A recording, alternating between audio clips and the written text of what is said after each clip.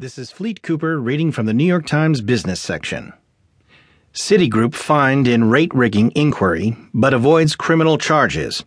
By Ben Protess and Matthew Goldstein, with Michael Corkery, who contributed reporting.